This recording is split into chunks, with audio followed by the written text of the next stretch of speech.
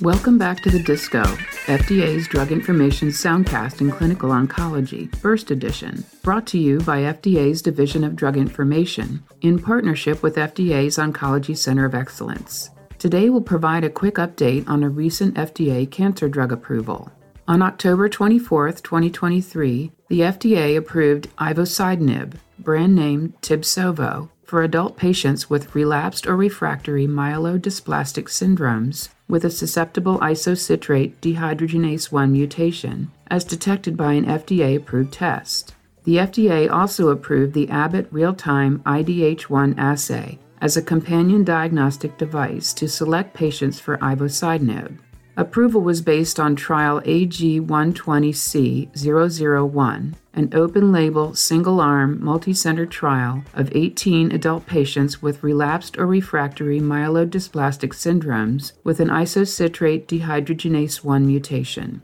Isocitrate dehydrogenase-1 mutations were detected in peripheral blood or bone marrow by a local or central diagnostic test and confirmed retrospectively by the Abbott real-time IDH1 assay. Ivosidenib was administered orally at a starting dose of 500 milligrams daily, continuous for 28-day cycles until disease progression, unacceptable toxicity, or hematopoietic stem cell transplantation. The median treatment duration was 9.3 months. One patient underwent a stem cell transplantation following ivosidenib. Efficacy was established by the rate of complete remission or partial remission as assessed by the 2006 International Working Group Response for Myelodysplastic Syndromes, complete remission and partial remission durations, and conversion rate from transfusion dependence to independence. All observed responses were complete remissions. The complete remission rate was 38.9%. The median time to complete remission was 1.9 months, and the median complete remission duration was not estimable. Among 9 patients dependent on red blood cell and/or platelet transfusions at baseline, 6 became red blood cell and platelet transfusion independent during any 56-day post-baseline period. Of the 9 patients independent of both red blood cell and platelet transfusions at baseline, 7 remained transfusion independent during any 56-day post-baseline period.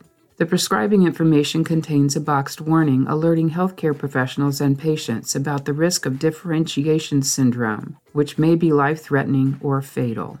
This review used the assessment aid, a voluntary submission from the applicant, to facilitate the FDA's assessment. Healthcare professionals should report serious adverse events to FDA's MedWatch reporting program at fda.gov/medwatch. Follow the Division of Drug Information on X, formerly Twitter, at FDA Drug Info, and the Oncology Center of Excellence at FDA Oncology. Send your feedback via email to fdaoncology@fda.hhs.gov. Thanks for tuning in to the D.I.S.C.O Burst Edition.